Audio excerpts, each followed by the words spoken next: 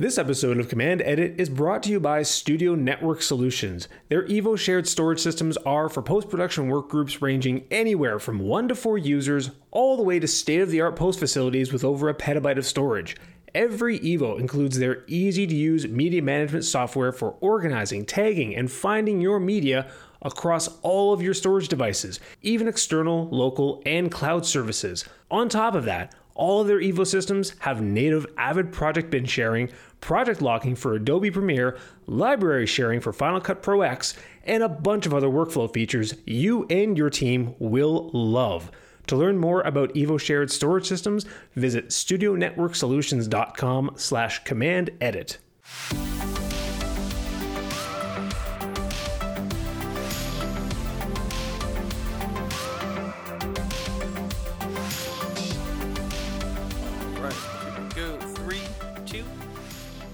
Hey guys, what is up? Welcome to episode 74 of the Command Edit podcast, the post-production podcast that goes beyond the desk.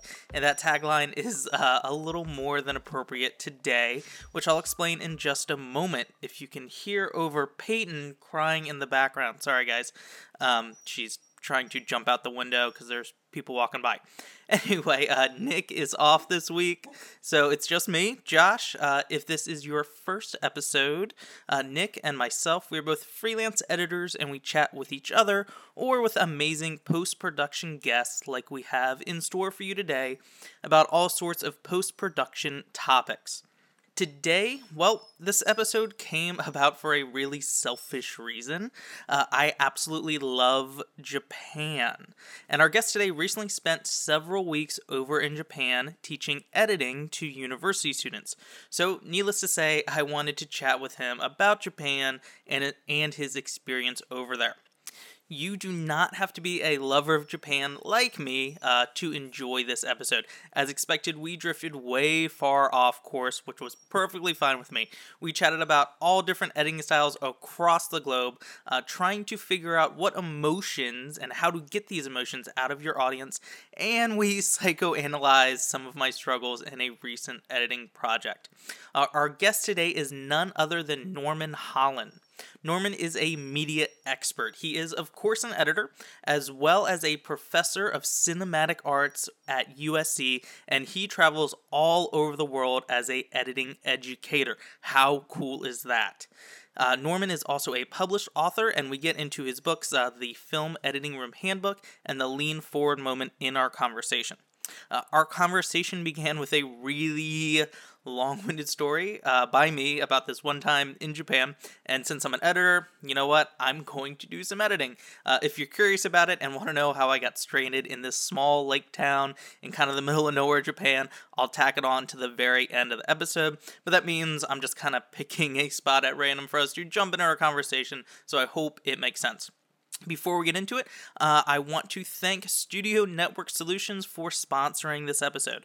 Their Evo shared storage systems are for post-production work groups ranging from anywhere from 1 to 4 editors all the way to state-of-the-art post-production facilities with 1 PB, which I think is petabyte of storage. Nick told me once, and I can't remember what 1 PB means, but 1 PB, it's a lot of storage.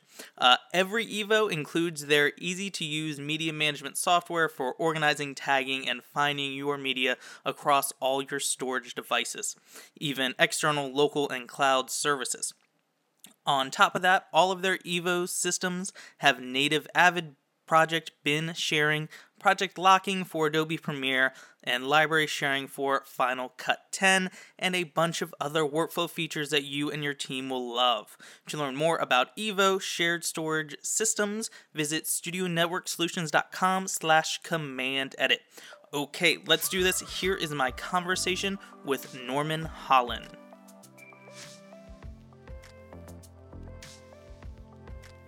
I know this was our first time in Japan, and I'd been invited to teach at the Tokyo University of the Arts in Yokohama. So they have a branch where their film, TV, emerging media, and their animation division is up in Yokohama. And so we said, bucket list, Japan, yes, let's just kind of, for a week we'll stay in Yokohama and then we'll do Kyoto and a couple of other places that who knows if I'll ever be back again, right? Right. So let's just do that. And um, my wife's a fantastic planner. So she did all this research ahead of time. The only thing she couldn't control is basically during the 2 additional weeks we stay that's right in between Christmas and New Year's where nothing's going on. But that we were able to get to a number of different loved Kyoto, went to this fantastic art island on which is not near anything, but it's a series of islands that's privately owned with nothing but museums and outdoor art. Wow. Kind of like the outdoor art park in Hakone. So we got there. We just went to a number of, and then ended up in Tokyo for a while. And it's like when we were done, we were like, "That's it. We have to leave now." So I'm completely where you are, in that I would love to go back. I had a great time teaching there. Yeah. And as long as I didn't screw up completely, they might invite me back, in which case, yes, I'm there. Yeah, way to go. All right, so I know we just kind of we jumped in at some point here in the podcast. So let's rewind a little bit, and Norman, can you tell us a little bit about what you do and maybe the story of how you made it over to teach in Japan and how you teach worldwide? Okay, so I do about 7,000 different things because I just think that's how I stay young while being old. But my major job is I'm a professor at the USC Film School called the School of Cinematic Arts. I teach grads, undergrads. I primarily focus on editing, though a lot of our classes are team taught, meaning I'll teach next to a directing instructor, a cinematography, sound, and art director, producing instructor, which is amazing for me because I get to learn a lot. So for about a dozen years, I was head of the editing department there until I stepped down about 2.5 years ago so I could do things like, edit. I'm still teaching, but now I have all this extra time. So naturally, I've filled it up with lots of things. So I write. I have a couple of books that have been out for a while, one of which is it's called the Film Editing Room Handbook. It's a tour of the filmmaking process from the point of view of the assistant editor.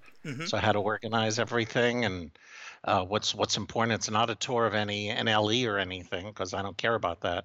It's focus on what the job is, or at least it was 5 years ago when the book came out. And then another one, which is what a lot of my teaching is. This is going to lead to a discussion about the international teaching. But when I first started teaching years ago, editing full time, and I realized that editing is very hard to talk about, or at least then was. And I came up with this theory that I use all the time called the lean forward moment. And if I could take maybe 3 sentences to sort of describe what that is, we know from observation that human beings worldwide, internationally, react more when something changes on screen. You often watch it to a close-up. Inside, they lean forward and pay a little bit more attention. You introduce a piece of music that hadn't been there before. You lean forward and pay more attention. Cutting pace changes or slows down or speeds up or whatever. You lean forward and pay more attention. So at the core, knowing that we can control an audience's reaction by changing certain things on screen, wide shots to close-ups, et cetera, when do we choose to do that? Be conscious of every single cut we make, of every camera move we have and can use. Make nothing accidental. So that led to sort of some useful discussion with my students beyond the editing facet of it. So cinematography students, sound students, directing, writing students. And I just sort of eventually put it all together in a book, which examines how to control audiences' reactions from every point of view, not just editing, every point of view, using this theory. So because of that, and because of my position at USC, I get invited to talk in a lot of places. And I just discovered I love talking to international audiences, to different cultures.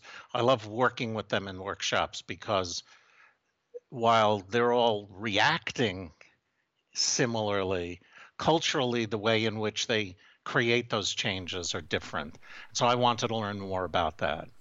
So that's sort of the long, I wish it was shorter story, but the longer story on how I got from sort of beginning to teach to doing my international teaching.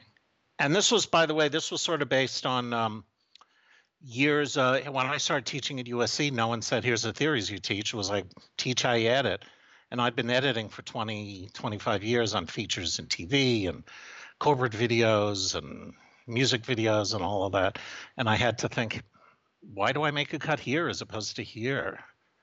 Why do I change pace here as opposed to there? And so that's where all this came from. We're going to get in Japan, but I'm very interested in how you've come up with your teaching, obviously through your experience working on all sorts of different videos. How has teaching across the world, has that opened your eyes at all to different editing techniques or different editing theory? Oh, absolutely. Just the approach to what's considered storytelling is different culture to culture. They all sort of do react audiences react worldwide to when things change on screen. But the things that they're changing, as I said, might be different.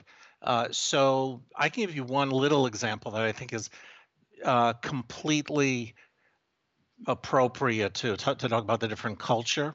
So I did a workshop many years ago in Jordan, in Amman, and they were making short films. It was a 3-week workshop, and I kind of was charged with organizing it all and shaping the curriculum and all of that. And in discussion with people who are Los Angeles-based Jordanians, which is, I'm LA-based, I discovered, and through reading and talking with people, that it's a very oral storytelling culture. For years, they do lots of verbal stories passed down generation to generation. So I asked them before I arrived, I said, on the first day, I'm going to ask you to sit in the middle of the room and tell a story. And that's what they did. And then we recorded them telling the story. And we looked at it, and it was like so boring, right? It's just like someone teaching a story. But what parts weren't boring? What parts were interesting? And I think that my 2 US-based teaching assistants who were there helping out were bored by things that audience wasn't. Those filmmakers weren't. So then we said, now let's go out and shoot some things that'll work around that story using the same audio track. But now let's put images to it in the places where you think it needs to be. And they didn't always choose the same places that my US teaching assistants would have. Sometimes they chose things that were, to some audiences, might seem even more boring. So a picture of a beach that sat for a while. Okay. Lapping waves or whatever. And then we went to the next step. Well, now how does sound add that? Some of them were completely invested in what a horror movie would be like, and so they wanted it to look like that, or depending on what the story was. So, and then the final exercise over the last week and a half was to shoot a sort of from scratch fictionalized version of that story, as you would, in which they would not appear. Yeah, so the final thing the last week and a half was for them to shoot a fictionalized version of the story, and to bring different sorts of storytelling and different visual imagery that they were not a part of. and the more active storytelling part of it, but to use that as a basis. And though I've used those techniques with U.S. workshops and some of my own students, the end product tended to be longer cuts, cameras not as active, sometimes a very poetic use of sound as opposed to a realistic diegetic, which is a word I'd never heard of until I started teaching at USC, a kind of diegetic version of the sound. So their pacing was different. The manner in which the story was told was different, but it still communicated. Do you, as an educator, do you try and change that at all? Do you try and adjust their thinking towards those kind of things? What do you do? No, not at all, actually. No, I think that, to the contrary, I think that I can talk about why things that I react to them in the way I do. I can talk about that. I can talk about why things that they do I react to, positive or negatively, whatever. But it's not my job as a elderly white straight male from the US to kind of tell them the only way of doing it is this particular way. But even with our own students at USC, we have a tremendous number of international students who have come to learn how to tell stories maybe more in a US-centered way, but they're going to bring their own take on it. And I always start by asking, what is it you want to get out of this? And start from there, and then is it working? Is it not? How could this be better? Mm-hmm. And would you say that another thing you would probably consider up front is just how well do you know your audience? Oh, yeah. I think that if you want to be a filmmaker who communicates with an audience, then I think it's important to have a feeling about what's working for an audience and what's not. The slippery slope there is how do you bring something original and of yourself to it? And by the way, this is true. I've had students who've gone on to do really amazing wedding and event videos, and it doesn't have to be that big Hollywood kind of thing. I think that's really so 20th century as opposed to what's happening today. So, I mean, you do a lot of work which is not in that, hey, that kind of a script-based, traditional-oriented storytelling, right? And so you have your own knowledge of your audience. Mm-hmm. Completely, yeah. So I just did my first scripted piece since like college. So just as a professional, I did my first scripted piece, scripted narrative. And it was completely foreign to me because most of the time I'm doing corporate, I'm doing training, those sorts of things. Those things, pay the bill, pays, keeps the lights on.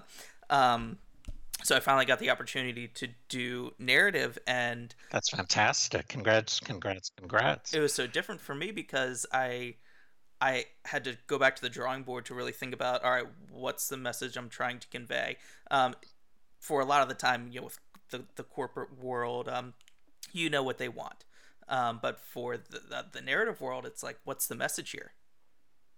Mm-hmm. Yeah. Well, I think actually that, and correct me if I'm wrong on this, but it sounds like the particular characteristics that you need to have in order to understand a corporate world audience is not that different from your ability to understand an audience from a straight narrative film, a scripted narrative, right? I don't know, what was there a genre that your narrative piece was in? Comedy. Comedy. Okay, so a comedy has lots of rules and lots of ways to break those rules. Similarly, unless you have a complete a-hole for a client, you also have the ability to sort of break form to some degree. depending upon who they are. But you have to figure out how the audience is going to react to something. Does not do you one tiny bit of good to have an audience in an instructional video fall asleep. Mm-hmm.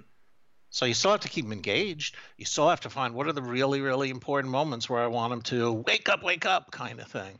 And I would submit that it's not that different a skill, understanding an audience and then manipulating. I like that word. A lot of people hate that word, but I think we manipulate an audience so they hear the story or understand the story that we want to bring to them. Mm-hmm. Whether it's this is how you install this particular part, or this is a new thing that we're rolling out for the company, or whether it's here's an unlikely comedic situation and here's where the comedy grows out of it. Mm-hmm. You set things up, you change things at certain points, and then you pay off. And it's sort of the same. It's similar. I won't say it's the same. Mm-hmm. I think what's in your head, I'm pointing to the Skype screen, your head. I think it's in your head regardless of what form you work on. It's just the muscles are different in terms of what you're flexing, but the headspace I think is very similar. That's a good point. I think it was maybe the muscles. It's just something I'm not used to. It's okay, I'm used to, all right, CEO talks about this, all right, I go find this B-roll, and instead I have, okay, these characters talked about this, and it should be something along this line, but have at it. And so it's just, oh man, what am I gonna do? The thing is, I have so many options. So sometimes it's easier when you don't have those options. That's true. I had a very interesting conversation a couple of weeks ago. This is taking us further afield from Japan. That's so okay. Just haul me back in when you need to. No, let's go. But I was part of a weekend set of panelists, like these mini TED Talks, at the University of Nebraska-Lincoln, where I've been doing some consulting on a new school that they're building. And this is a school, it's the Johnny Carson School of Emerging Media. That's the Johnny Carson Center for Emerging Media. And so the woman who's running it put together this wonderful conference with a tremendous number of really interesting people who gave presentations. And one of the people is really head writer for a huge immersive VR company. And he's been doing it for about 2.5 years. And he said, I asked him, I said, who are the kinds of writers who tend to do better in your company than others who get this? And he said, ironically, the people who do not do well are really, really top-notch animated film storytellers or traditional storytellers. They don't sort of get the fact that we're giving a lot of agency to our audience to kind of choose things, and it's very hard for them to do that. Those are muscles that they built up at major companies, Pixar or Illumination or wherever they'd worked before, I don't know. So those are the muscles that they built up. The brain space, they've maybe subverted to the muscle space. And so once you break through that, then you're okay, was his point. Okay. That it's more difficult to kind of stop the rote memory thing. It's hard to teach an old editor new tricks.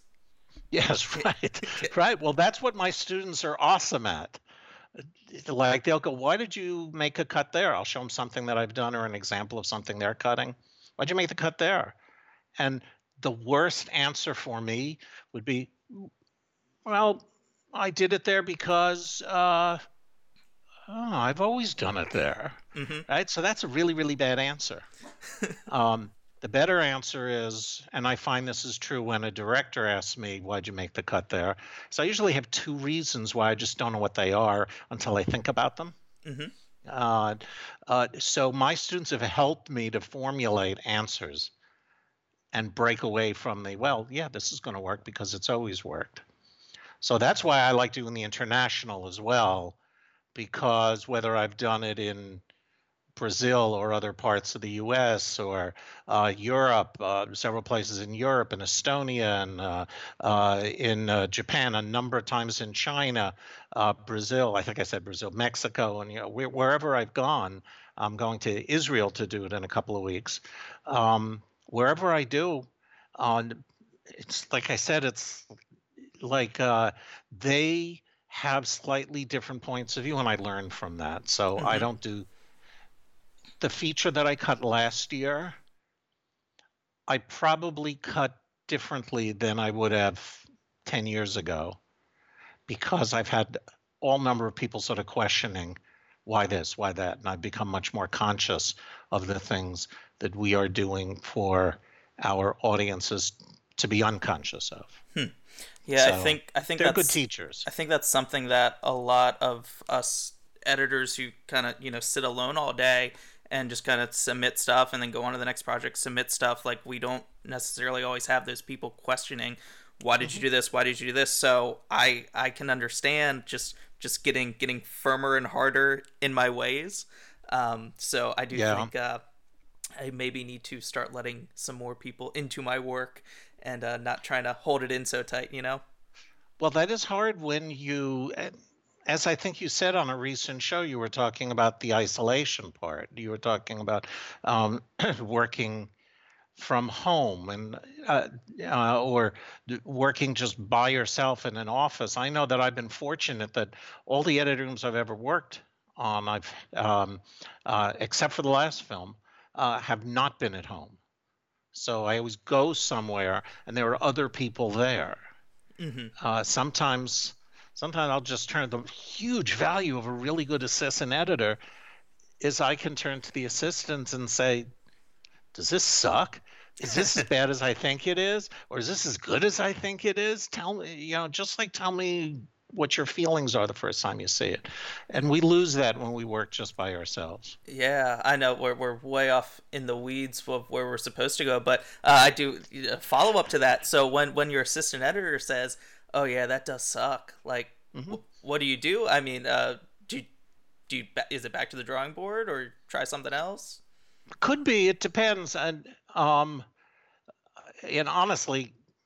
I mean, no one likes to hear that something sucks, but I also don't like to hear this is great. Don't touch it. What's really valuable for me is what things about it suck, or even if you can't get that specific, say, what area did you feel I lost you in? What area did you hate the most? Or what area did you really like? Why do you think it's great? And to just be a little bit more specific, I find, and I'm sure you find the same thing, is that often the specific notes that people give are not that helpful, right? So they may say, hold longer on that shot, when what they really mean is I didn't get a chance to live with the reaction of that character long enough. I miss that character change. So it's what we call the note under the note. So I love when people give feedback that is not just I like it or don't like it, because that doesn't give me a note under the note. Oh man, that's really good. So, all right, can I ask something of you? Could I maybe ask to have you back on in a future episode, maybe in a couple months or 6 months down the road, and we talk just about how to get great feedback? Oh, sure. I'd love to do that, Josh. That's a great topic. That is really a great topic. And we do spend whole semesters talking about that at school. Yeah, I know we didn't really prepare to talk about that today, and I'm sure you could go off on that, but just selfishly, I can. You get that feeling, don't you? Yeah. I want to talk about Japan. Okay, all right. And probably 95% of my listeners right now are like, all right, I'm done. But hey, that's okay. Are you kidding? 95% of your listeners have turned off. Have shut the podcast off much earlier because I've been babbling on. So they're gone long ago. No worries. All right. Now that it's just me and you and 5% of us out there. That's right. All right. Tell me just, so what did you teach in Japan? What were you teaching specifically? There were two parts to the Japan workshop, but basically it was how editing can advance storytelling. It's how to shape audience reaction and story. So I did pretty much a full day lecture to the entire film school, and then for the rest of the week after that, I just was working with the editors. Okay. And sometimes I supply or we supply material for them to edit, and then we discuss. And sometimes we work on their films. In this particular case, uh, Tokyo University Arts, TUA, and I selected a couple of things for them to work with. So they had all of the same footage, and they edited that scene. Um, and then there was another episode where they all edited a trailer for the same movie. Okay. So, did you notice? So I'm sorry. Go ahead. Oh, I was just gonna ask. Did you notice anything different, or what is different about Japanese editing styles compared to American editing styles or stuff we're used to seeing? So I think actually Japanese editing styles is among the closest to U.S. style editing of most of the countries that I've taught in. They have an incredibly rich filmmaking background with some unapologetically amazing filmmakers. If I'll say anything, that they do hold on shots longer than many U.S. filmmakers do. But the reality is, with the influx of European, U.S. films all over the world, MTV for the last 30 years, not so much recently, but from when it first started, has been a major influence on the worldwide in terms of editing styles, preparing people to be okay with faster edits. But the students were not fearful about holding on to something longer than many of my students would be. Sometimes when you ask why, there was no answer, and that I wouldn't accept. Okay. It's like, why not edit here? Why not hold longer? Why that? So we would talk about that, and then sometimes I would say, now go do something you don't want to do. I just want you to experiment with something. Now, in this period here, let's cut to the face of the male character here, and then cut back to the female character's face. And let's see how that feels different if it does. And just do this. And they would then cut it, and we'd take a look, and it'd be like, yeah, that feels different. I don't know if I like it better. And I go, liking is not the point. The point is, here's a tool for you when you want to. Let's talk about the different feeling that you had. What was that different feeling? Oh, I feel like, a little bit more into his head, his thought process. Okay, maybe the next time you want to do that, you should make the cut there. So just because you're used to seeing things that are cut longer than U.S. films doesn't mean that you should always pay attention to that. Just like I tell my students in the U.S., just because, hey, you've gone for a full second without a cut, right? Why not go 3 seconds or 5 seconds without it? Why make a cut just because? So question everything. Yeah, it's only rules because we made the rules. Yeah, right. And certainly rules change over time. I don't know if you've ever seen French Connection, the old Friedkin film. In my film studies classes, yes, way back when. But it's been a couple beers, and I don't really a couple beers ago. So. Well, yeah, I hear you. So let me see if I can remember my point there. Yeah. So several years ago, I went to look at it to talk about action editing, because there's this chase sequence in it that is probably what every film teacher shows, right? So there's a chase sequence in it that when it came out, like everybody was like throwing up in their seats, or oh my God, this is like so intense. It's like, and when I went to look at it, it was like so slow compared to today.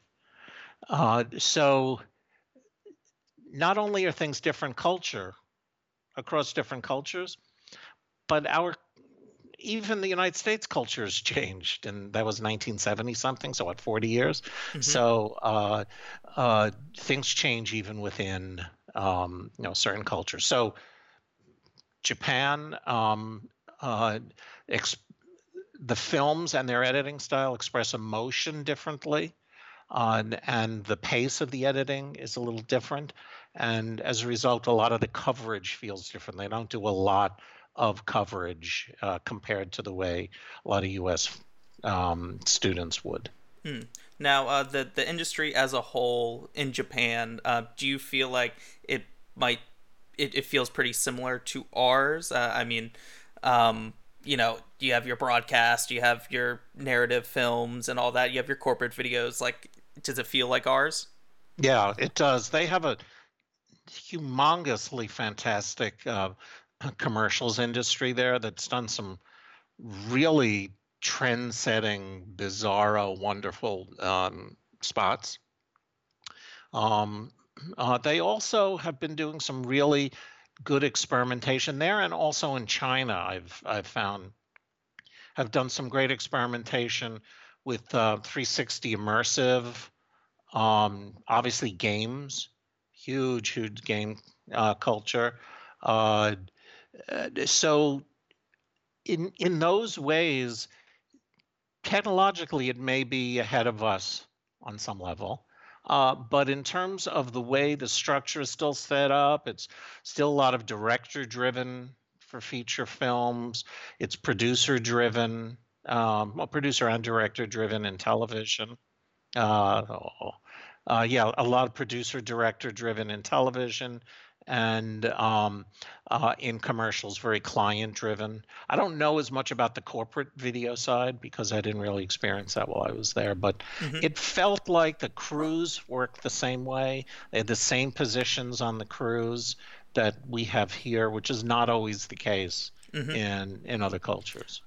Could you maybe give an example of something that would be different in another culture, not Japan?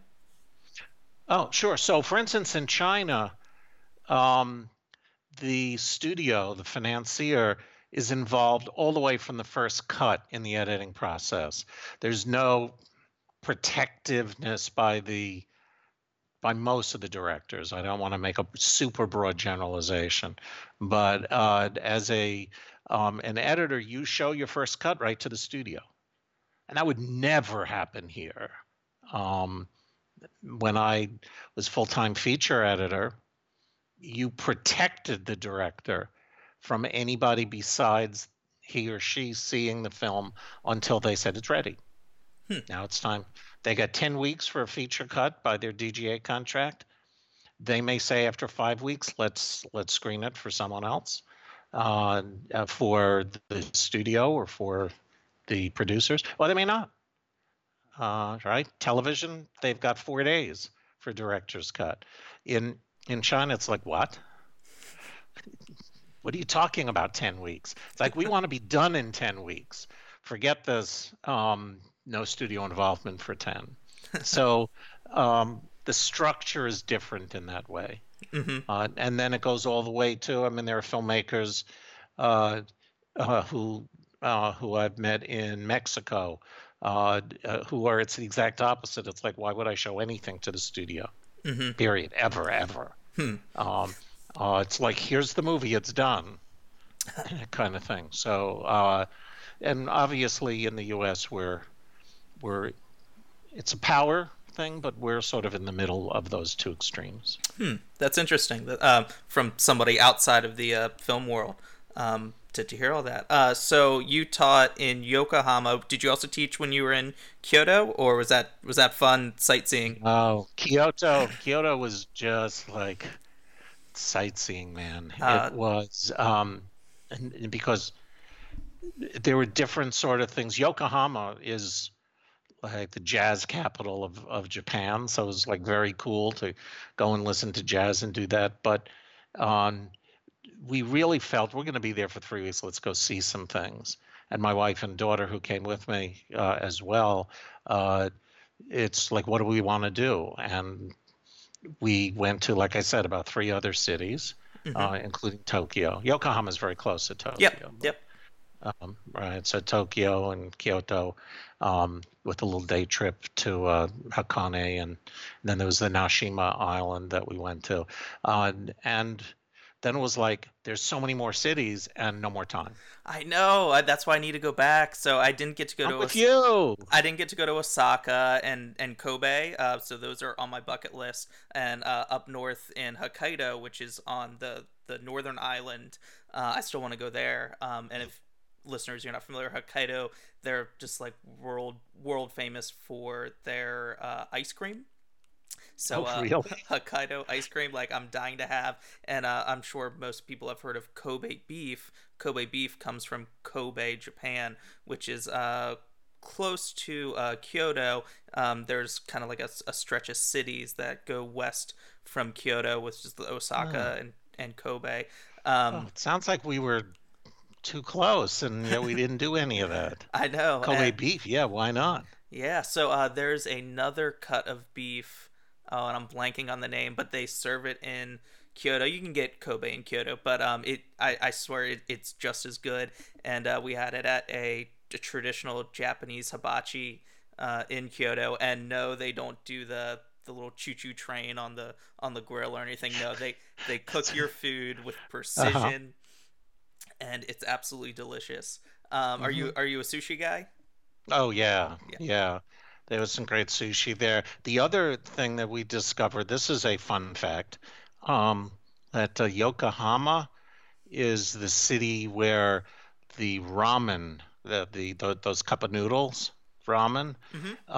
where the original manufacturer of that ramen was born, and they where they make it. So they have a ramen museum. Yes, I've been to the Cup Ramen Museum also. You have, okay, so Yes. like that's like so hilarious to me, with like the largest, 'cause you could make your own ramen mix out of like five. I mean, it's like Yeah, insane. I know. And So at the museum, listeners, you can make your own cup of ramen, and yeah, you like draw on the ramen cup, and you use the little machine, and it puts all the stuff in there. It seals it for you. So we never ate ours because we just we had a good time. So they're just like sitting up in our pantry with yeah. our Well, did they give it to you in that big giant bubble? yes. So, but yeah, we had to take it out of the bubble so we could take it home. Yeah, I know. It's You completely cannot travel with that. No, not at all. It's like, it's not for international flights, especially with the TSA. Uh, uh, Uh, so yeah, there's just like so much out there, and we're huge photography and art fans, and we, and my wife and I like to collect on a small level. My daughter is a photographer, so it's gotten us into that world. So we were in as many museums as were open in Tokyo, while we were there, with the art scene, and it's like amazing what's there. So it's, yeah, definitely must go back. I'm with you. yeah, so I don't think we're gonna make it back for at least another 5 years, just based on life plans and hopefully having a kid one day, in a couple of years. So Plans get in the way, right? I know. So like part of my thing was like, all right, I'm gonna have Norman on. I'm gonna have him get me a hookup in Japan so I can go like hang out and work over there for a few months and just let my wife hang out here. Maybe she can come with me. I don't know, but Maybe, right? Well, maybe. there is a possibility they may ask me back again, and then my wife was like, "Well, maybe a week in Yokohama. I've done Yokohama. It's like I don't speak Japanese, so I can't get to do it better."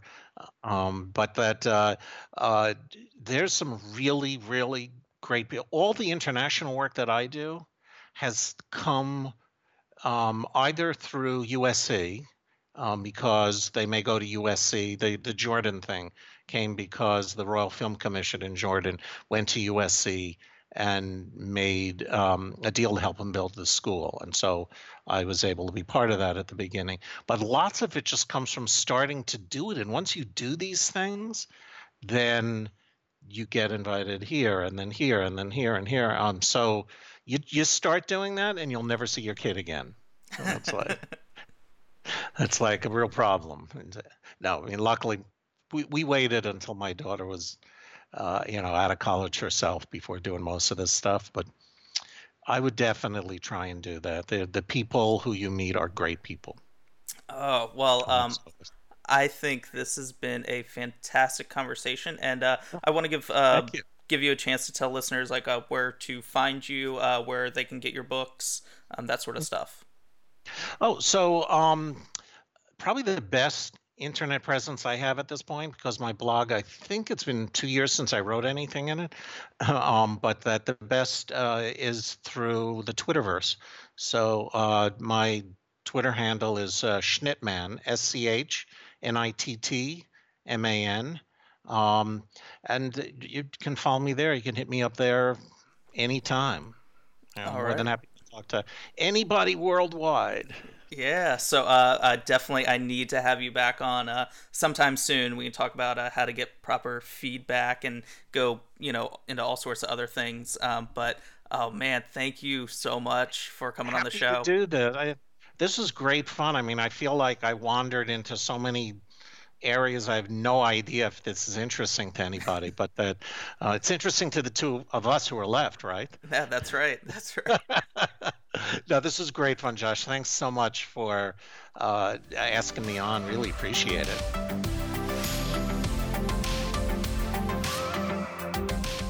All right. Thank you, Norman, so much for taking some time out to talk to us today. And thank you, listeners, for listening. You guys know where to find us, commandeditpodcast.com.